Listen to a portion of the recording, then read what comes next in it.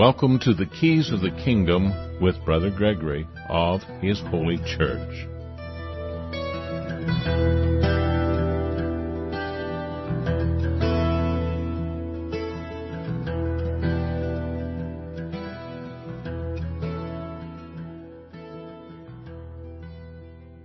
Welcome to Keys of the Kingdom. We're talking this morning about Micah, and in talking about Micah, I mentioned free will offerings, which of course is what the problem was in Micah, that at that particular time, the people were following a different way than they were meant to follow by God. They were to take care of one another, love one another, as Moses said, as Jesus said, as John the Baptist was explaining.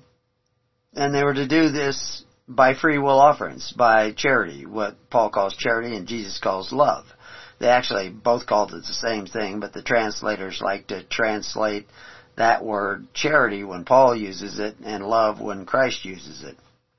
Although occasionally they do it both ways. But the reality is that if you're not going to take care of the needy of your society through charity and decide to take care of the needy of society through force, then you yourself will go into bondage.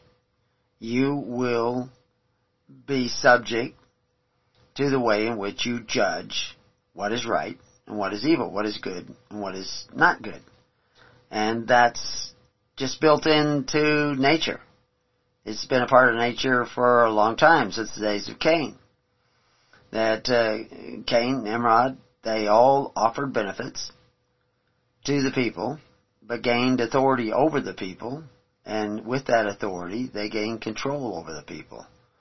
And if you want the benefits of men who exercise authority, then they will end up exercising authority over you.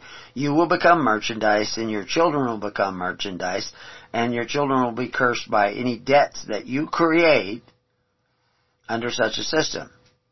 Done deal. Done deal. While millions upon millions of people are going to church, they return to the bondage of Egypt. We have lots of articles explaining what the bondage of Egypt is. It should be just basic common knowledge to everybody who claims to be a Christian. The bondage of Egypt was that you were under the authority of Pharaoh.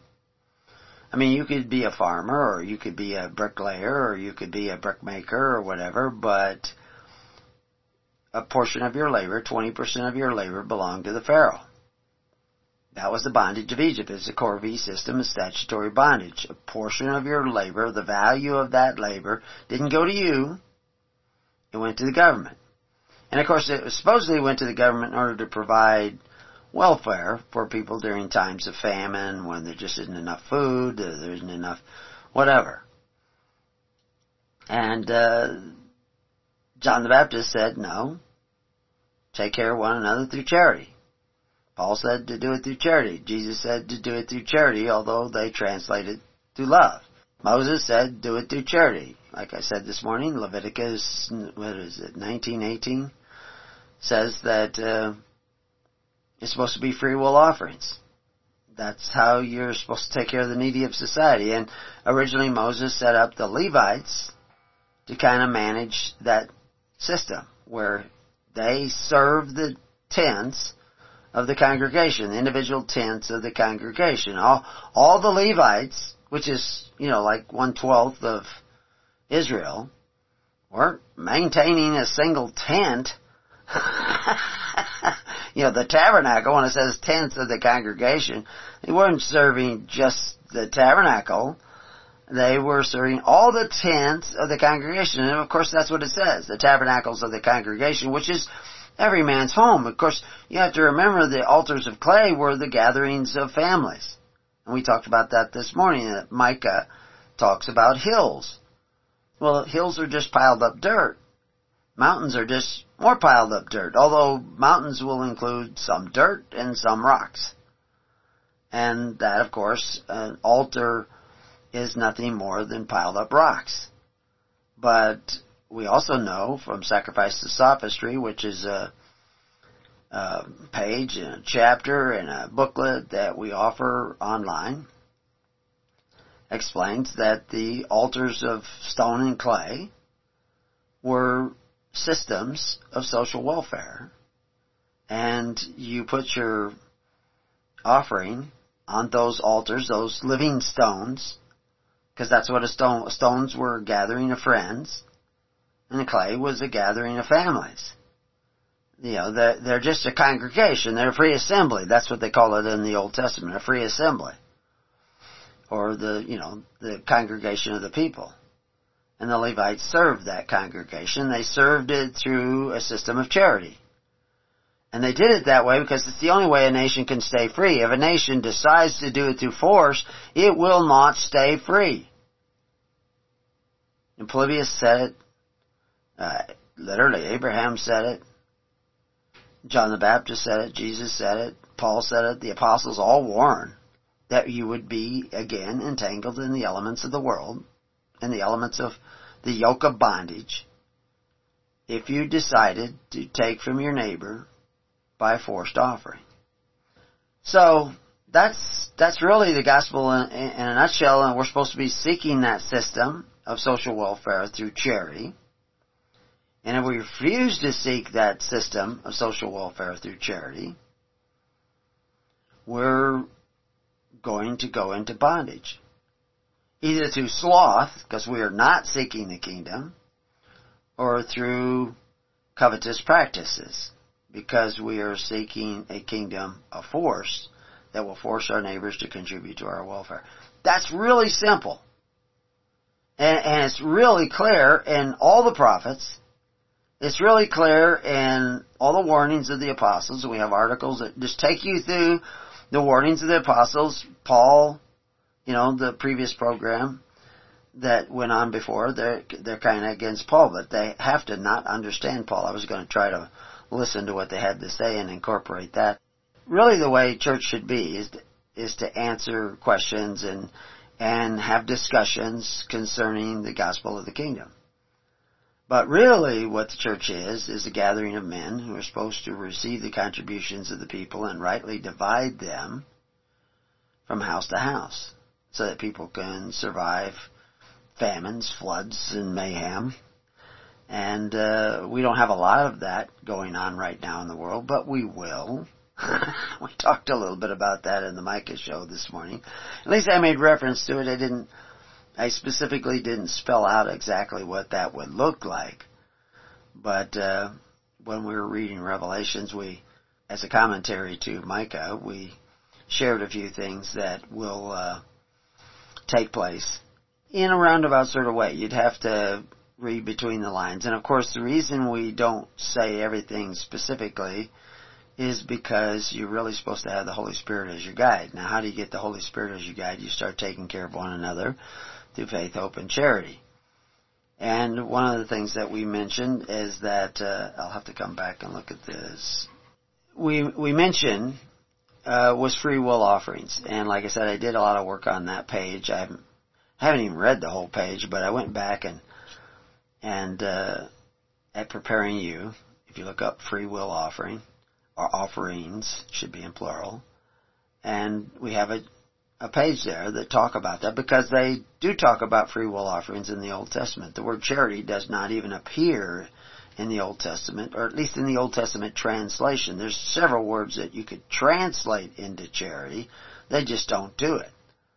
They translate it into things like free will offerings, and sometimes the same word that they translate free will offerings in one place, they translate offerings in another. But you really should put it as free will offerings, because that's the kind of offerings they're talking about.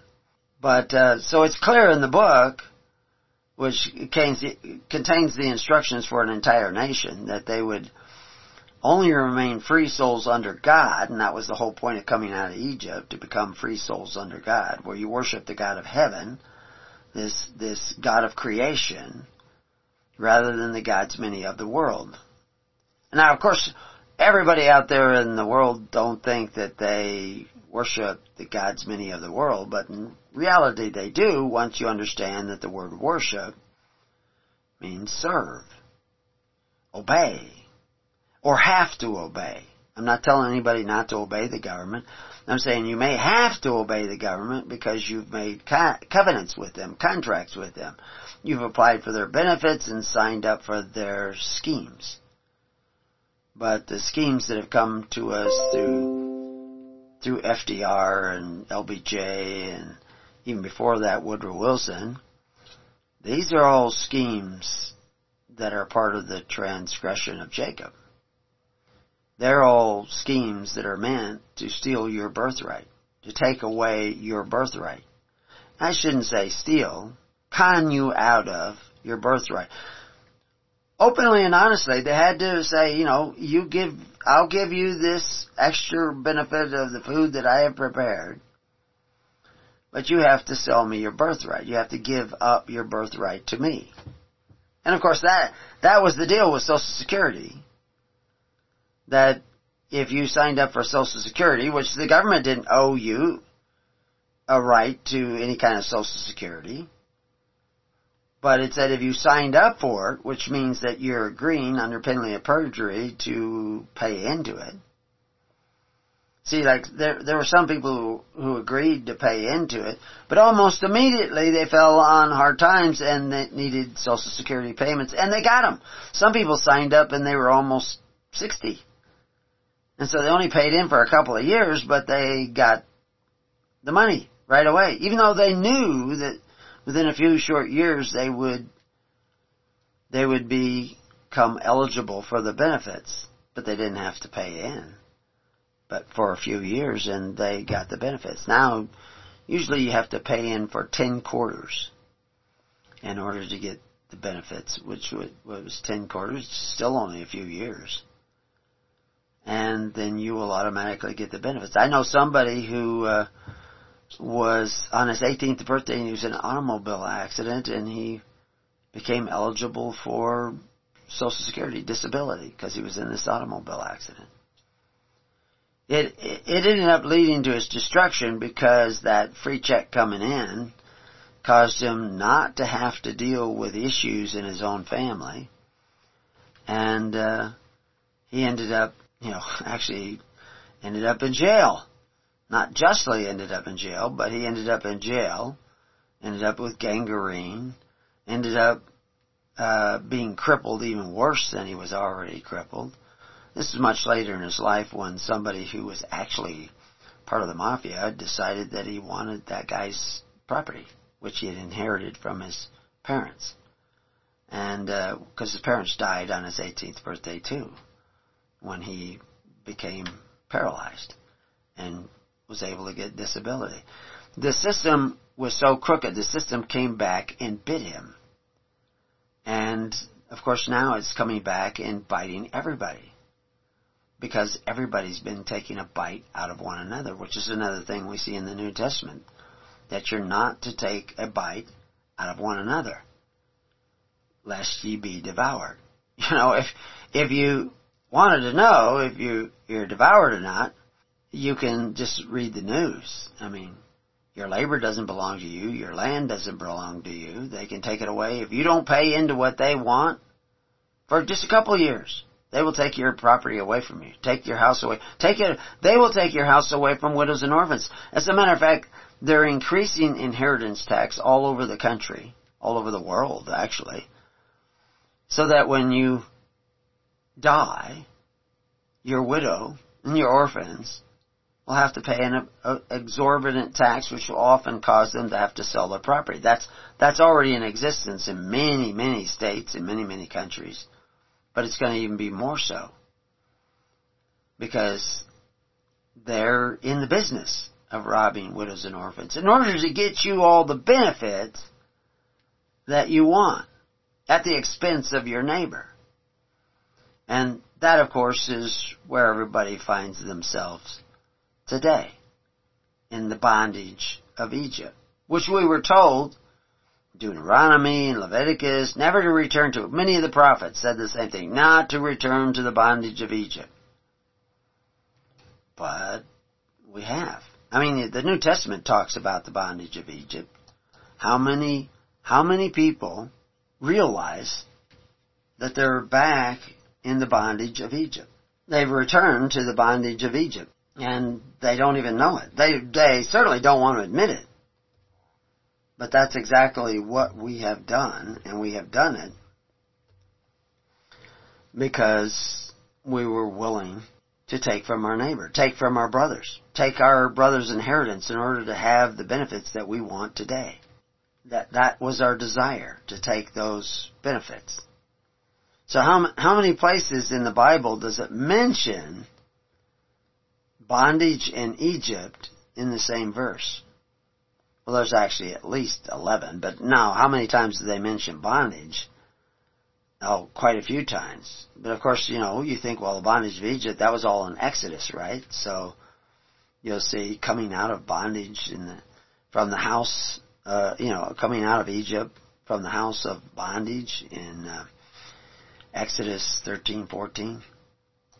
You'll see it mentioned again, of course it's mentioned several times in Exodus, but then in Deuteronomy, I am the Lord thy God, which brought thee out of the land of Egypt from the house of bondage.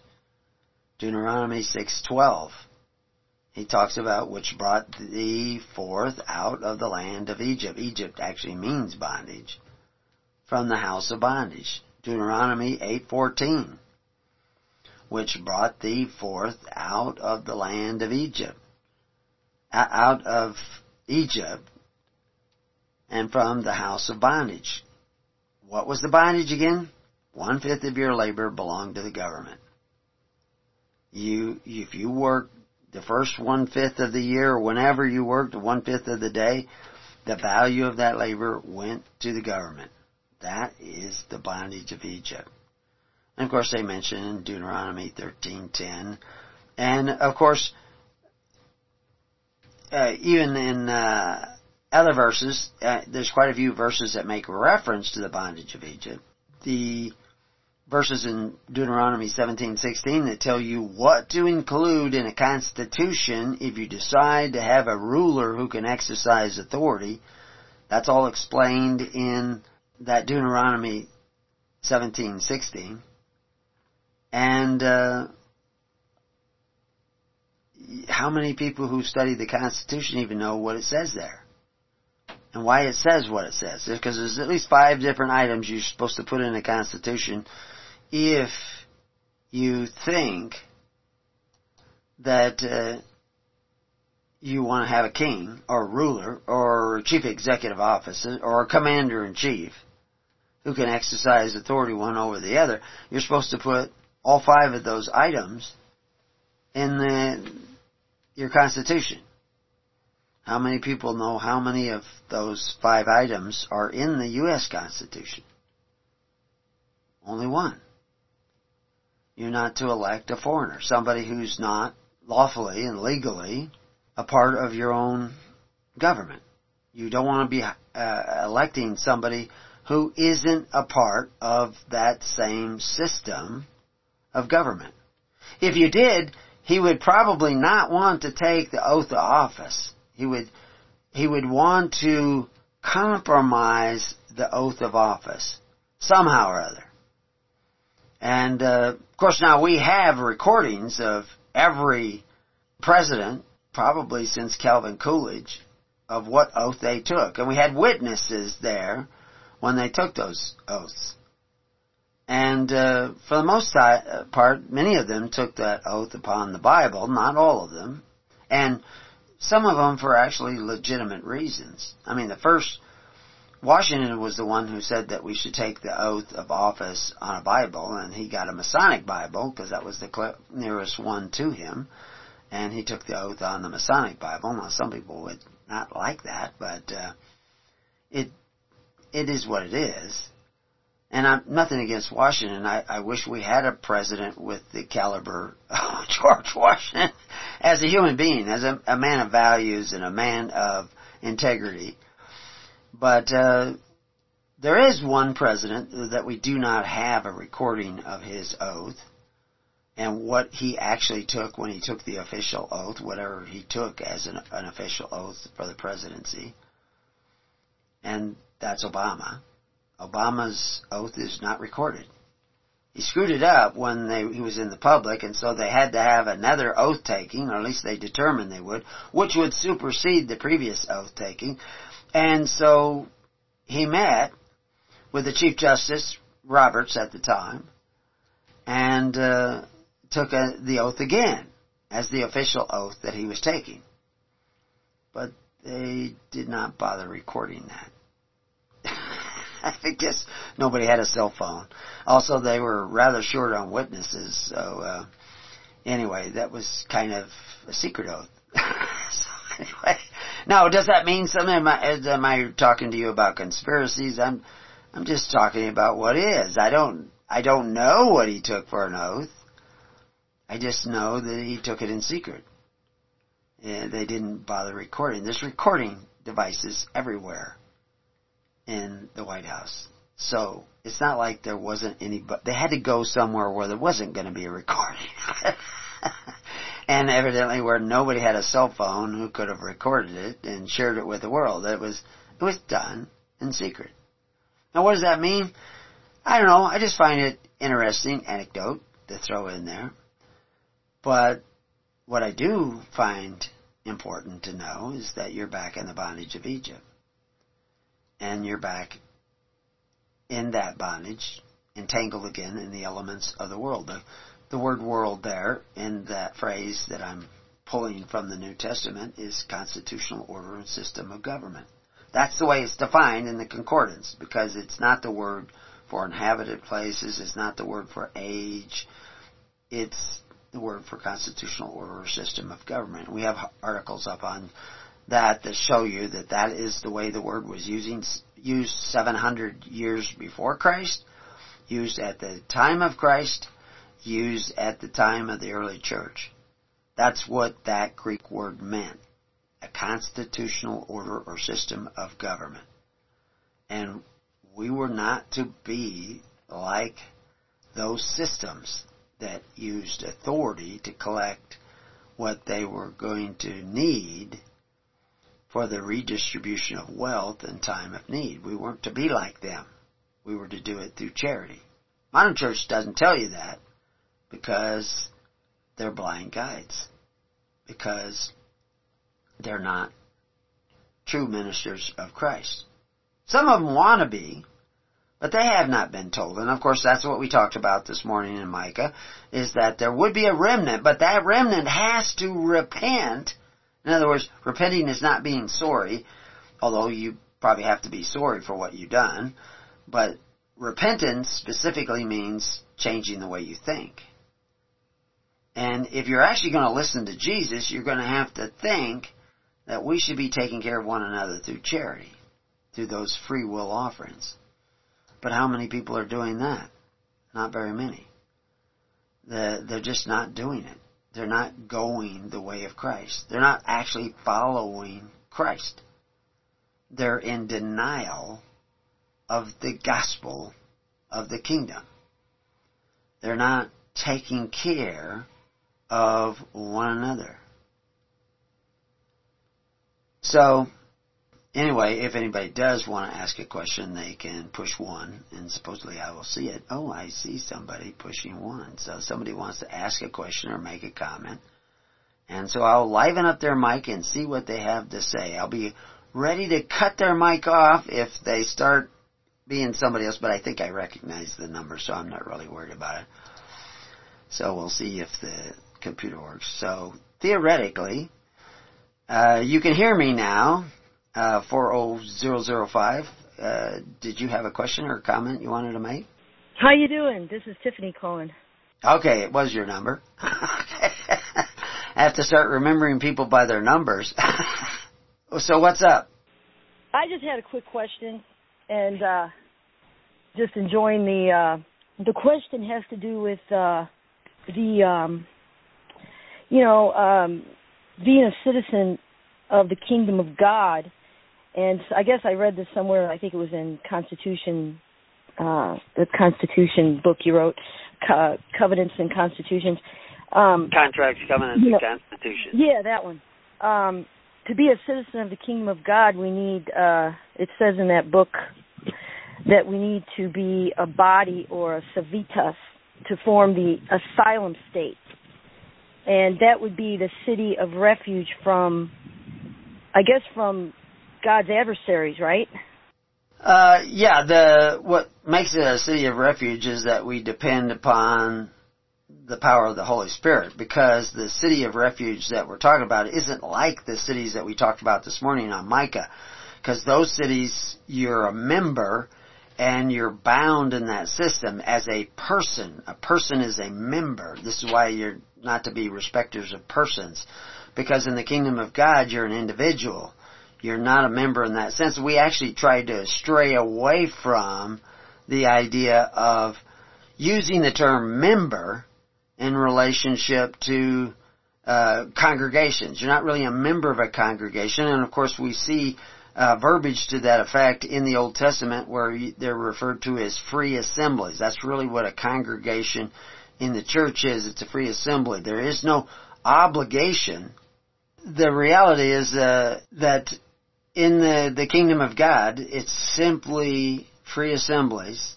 There is no compelled taxes. There's only free will offerings.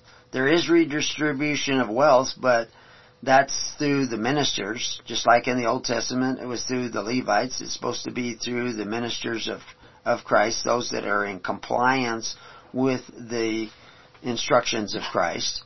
And that redistribution of wealth is done in a way that strengthens the people. It's not forced like it is in socialism or communism.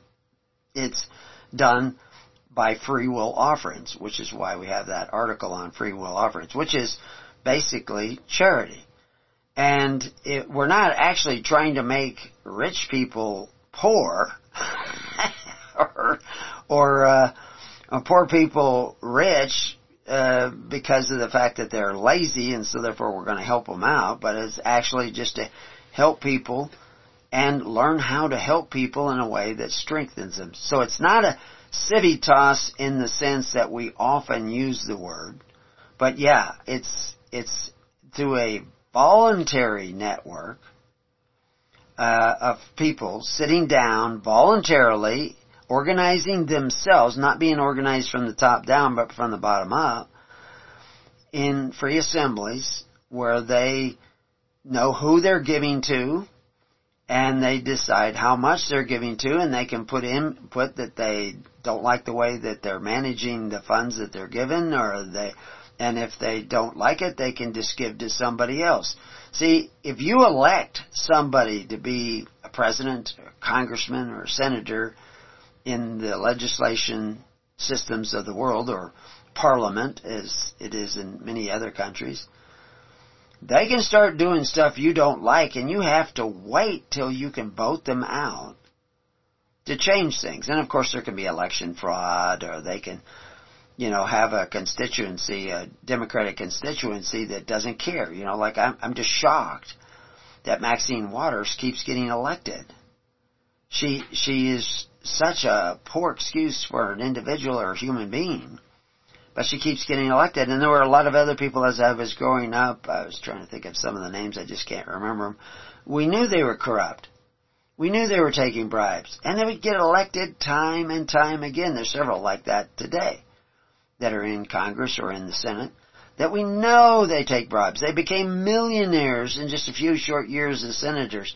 How did they do that? They didn't write a bestseller book. They're taking bribes. I mean, like, what is the Kate Brown in Oregon? She had, as of last year, a couple of years ago, she had $20 million she received in campaign funds. And she doesn't spend that. She puts that in there and she can withdraw it later on. She has this huge $20 million nest egg. She's still receiving hundreds of thousands of dollars from people like George Soros, and she's not even running for re-election. The first time that she got into office, she wasn't even elected. She was appointed. It's a totally rigged game. It's total corruption. And you can't do anything about it. You say, well, vote them out. Well, how do you do that when there isn't honest elections? But in the kingdom of God, you have power, because you not only can say, I don't want you as a minister anymore, I don't like the way you're handling the funds, or I don't like the way you're treating people, or I don't like the fact that you're molesting children, whatever it is that you're doing wrong, you can just say, you're not my minister anymore because you're the one that's in charge. This is why in the Wycliffe Bible they said that we were the government of the people, for the people, and by the people. And that was what the Bible was to teach us how to do, is to be that government of and for and by the people. Because it showed you how to organize it. If everybody who was a Christian or claims to be a Christian today, everybody who had these altar calls and said they accepted Jesus in their heart as their personal Savior were actually following the directives of Jesus, actually doing what He said and what He commanded, these COVID shutdowns could have never taken place. Millions upon millions of people who have been vaccinated with an experimental drug that is probably going to cause all kinds of harm down the road and does not give you any kind of immunity, that would have never taken place amongst real Christians for several reasons.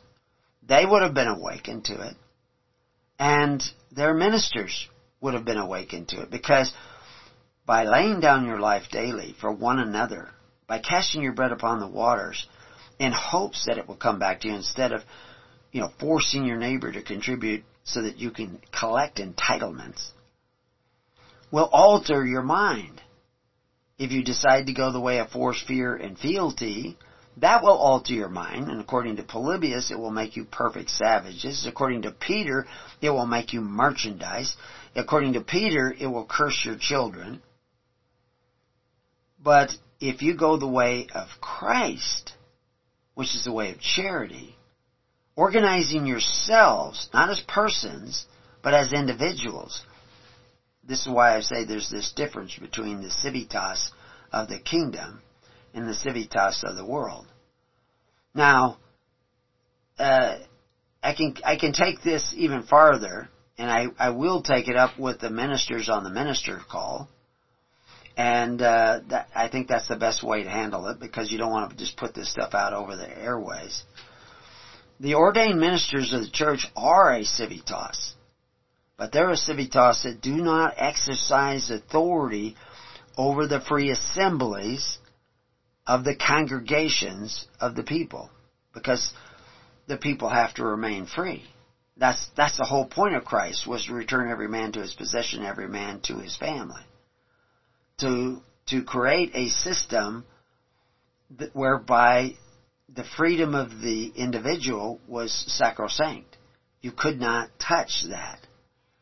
And the ordained ministers of the church represent a civitas of servants of the people. We serve the people. You pick us. You choose what you want to give to us. You choose who you want to give to. And even when you gather together, you're just altars of clay. The congregations are altars of clay. If you read our pamphlet on sophistry, or I think it's the 2nd chapter of the book, Thy Kingdom Come, all free online, you will see that the altars of clay are simply assemblies of the people. They're not baked together like bricks. They're not bound together as persons, as members. Once you become a member, you can become collateral for debt. Once you become a member, you become subject to the rules of that membership. So you're not really members of a congregation except in the most loosely formed interpretation of the word. And that's why we like to refer to, core groups, which we call congregations of record. The record is for the minister, so he knows who he's supposed to serve. And because that's one of the things, and we explain this in a lot of other places, where you had these, they were to take account of the people that they serve.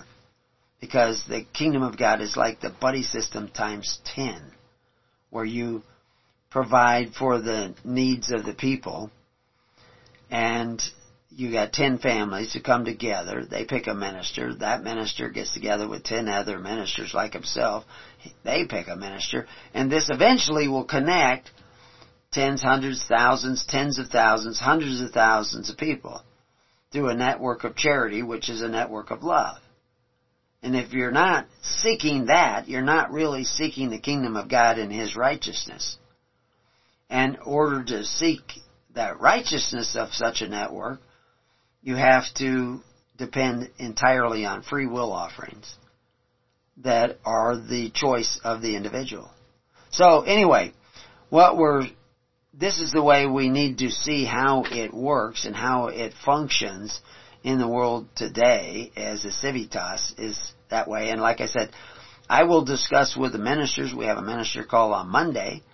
I will discuss with them if they bring up the question exactly how that civitas works, and they can inform you.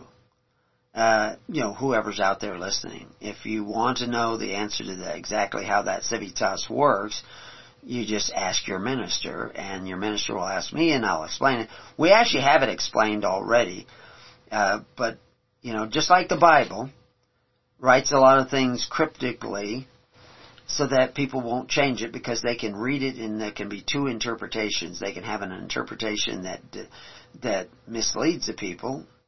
But if they have the Spirit of Christ in them, when they read it, they'll say, oh, yeah, I get it.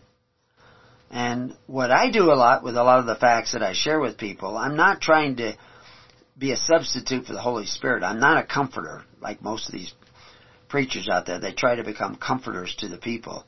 Tickle their ears is what they're doing. I'm not a comforter. I'm going to tell you the truth. Because I know the Comforter is supposed to be the Holy Spirit, but the Holy Spirit will show you the truth. All I'm doing is bearing witness to what many of you already know in your heart and in your mind, because you've heard the still small voice, the whisperings of the Holy Spirit. I'm just giving you a second witness. Remember, we establish everything by 2 or more witnesses. And so the Holy Spirit is witnessing in your heart that something wrong, something rotten in Denmark, something, that's an old saying, but something's wrong in the systems of today that is destroying us. I mean, it's going to turn us into daylight rioters.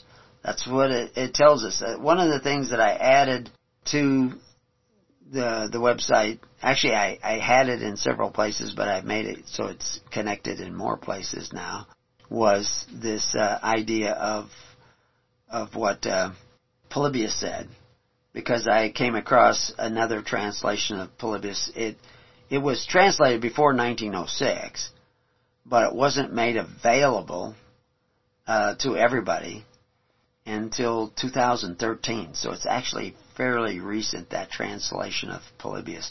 And while I love the original translations that are more commonly available, this second one is actually pretty good.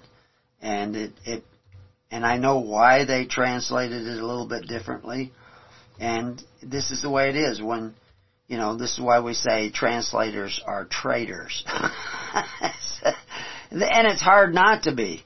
It's very hard to translate things from one language to the next and get all the nuances and the meanings in there, because there isn't always words in both languages that mean exactly the same. So there is some arbitration. And then couple that with the King James translations or any of the other translations and what the pastors are telling people, then we know that there is a serious problem with what people are thinking the gospel of the kingdom is all about. And so anyway, on the page of Polybius, I have in the footnotes now that secondary translation, and I actually created another page where you can go and find that translation by Evelyn Shirley Schuckberg, who died back in 1906, like I said. But they were a scholarly translator. Evelyn Shirley is actually a guy. Evelyn can be a guy name and a woman's name. And for some reason they gave him the middle name Shirley. And I noticed that his sons, because I study these people, Don't just study their translations and their writings, but I want to kind of see and know who they are and where they came from.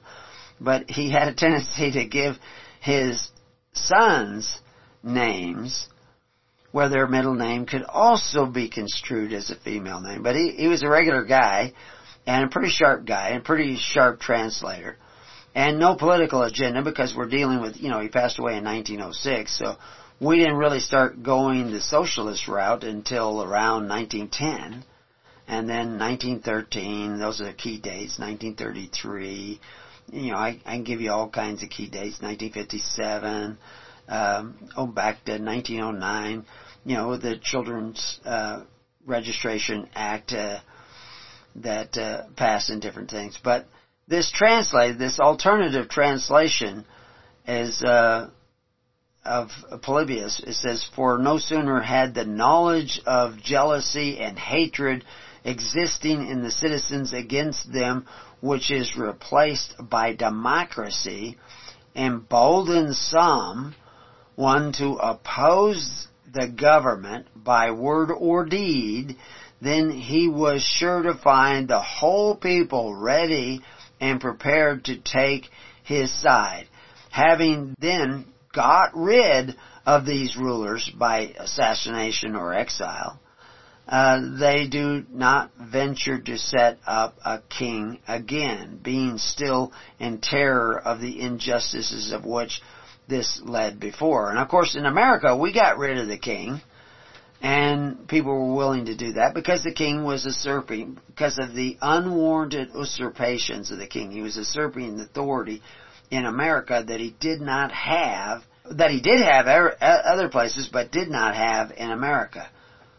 And this was actually argued in Parliament, and in some of our books we show you these arguments made in Parliament, that the king was imposing rules in the American colonies that he had no right to impose in the American colonies. He could impose them in Australia, he could impose them in England, he could probably impose them even in Canada. But he could not impose them in America because of the unique history, and we explain some of that.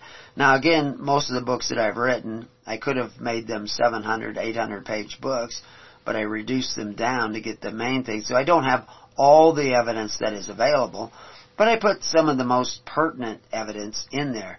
But if you don't read footnotes, you probably won't see that.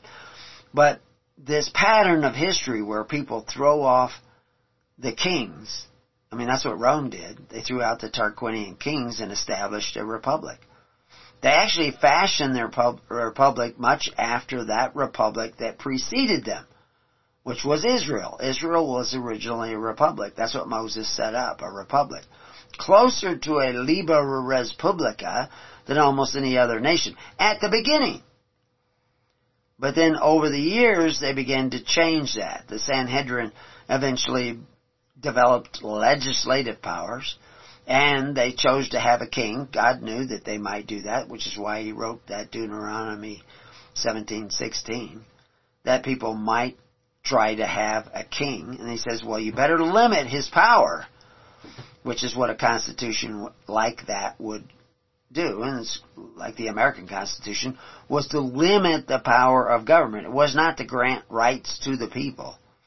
They had inalienable rights. Now, you can lose inalienable rights. They still exist. You just don't have access to it. Like, for instance, if you rob somebody and don't pay them back and give them recompense, you could go to jail. You could be locked up. You still have your right to roam about the world like you did before, but you're behind bars. So your world has shrunk down to the size of the cell in which they put you, because you're a threat to society.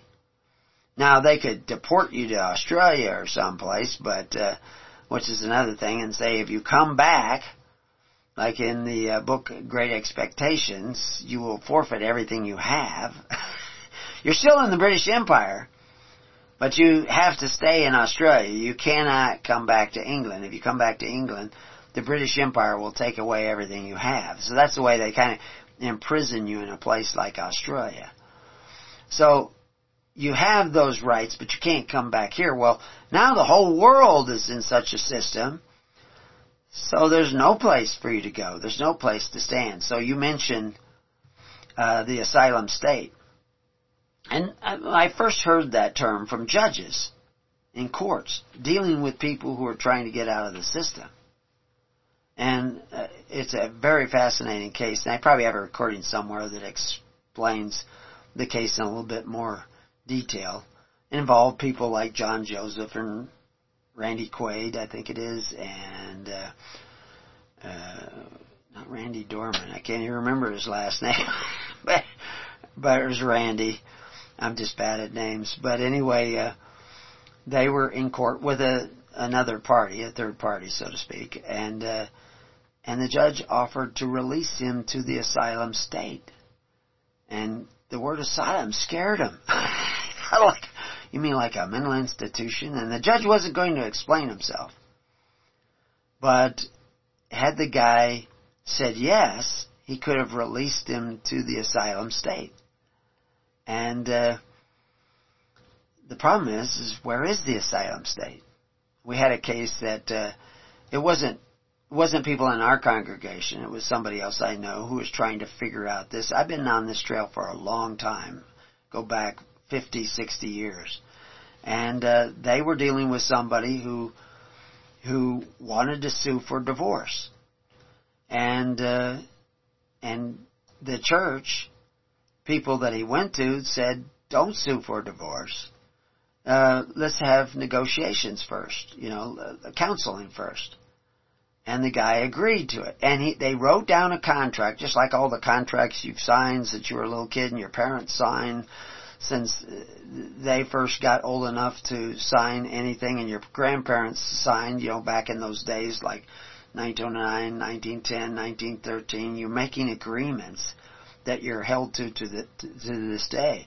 But anyway, he agreed that he wouldn't sue for divorce until they had counseling and church arbitration.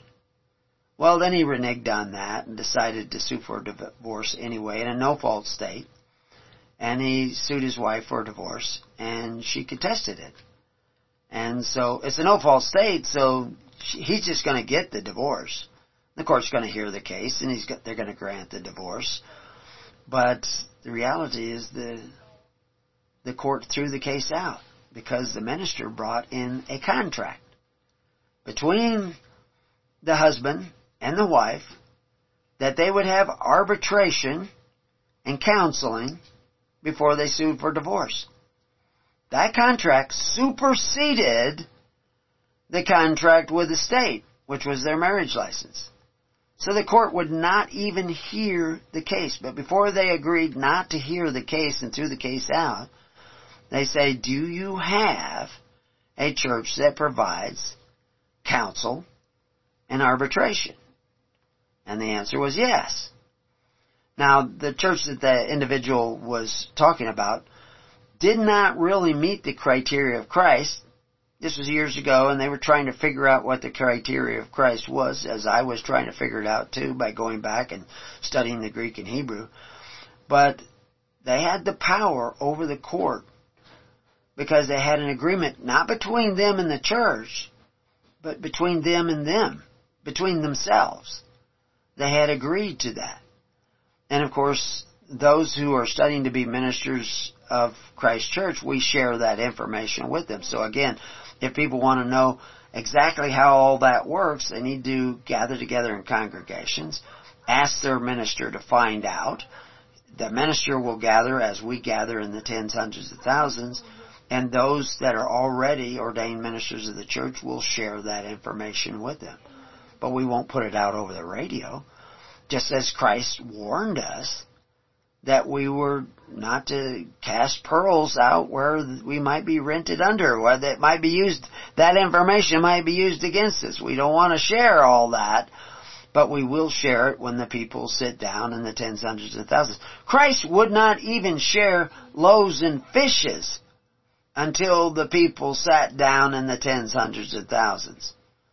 So, when the famines start coming, when the runaway inflation starts coming, people need to already be in congregations of tens, hundreds, and thousands if they expect to get assistance. Now, we assist a lot of people that are not in congregations now, but as the need grows, just because humanly possible, we're going to have to focus on those that sit down in the tens, hundreds, and thousands. But anyway, let me read a little bit more of this alternate translation. If you want to see all this, you just go to preparingyou.com and go to Polybius. Look up the word Polybius, Polybius. And in the footnotes, I have this alternate translation. In the regular page, I have the earlier it's not actually an earlier translation, it's the more common one. Because like I said, this translation was actually earlier, but it wasn't released until 2013. So anyway, they go on to say, for the mob, habituated to feed at the expense of others and to have its hopes of a livelihood in the property of its neighbors, as soon as it has got a leader sufficiently ambitious and daring, being excluded by poverty from the sweets of civil honors, produces a reign of mere violence. Then comes tumultuous assemblies, massacres, banishments, redivisions of land, until after losing all traces of what he translates as civilization, it has once more found a master and a despot. Now you can read the other translation that we have available, but I created a page of Stuckberg so that a person can go there and see what some of the other things, because I actually have a link there to that original translation where you can read the entire book of Polybius, if you know what we have of the original manuscripts. But there was another quote that I found interesting in going down and reading this translation. I found it there early this morning, or at least I created this page early this morning. But he says, the intrigue... Oh, I guess we're out of time. We've already reached the end of our program. I guess you'll just have to go and read it for yourselves. So anyway, thanks, Tiffany, for that question. I see the other people. Nobody else raised their hand, so I didn't call on anybody else.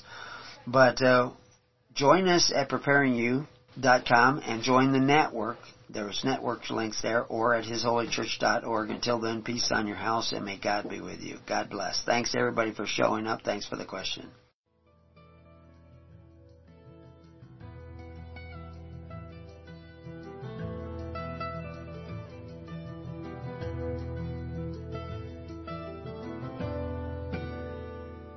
You have been listening to The Keys of the Kingdom with Brother Gregory of His Holy Church. For more information on the educational ministry provided by His Holy Church and Brother Gregory, including services, counseling, lectures, books, and other audio materials, please write to His Church at Summer Lake, Box 10, Summer Lake, Oregon, 97640. You can also find us on the web at www.hisholychurch.net.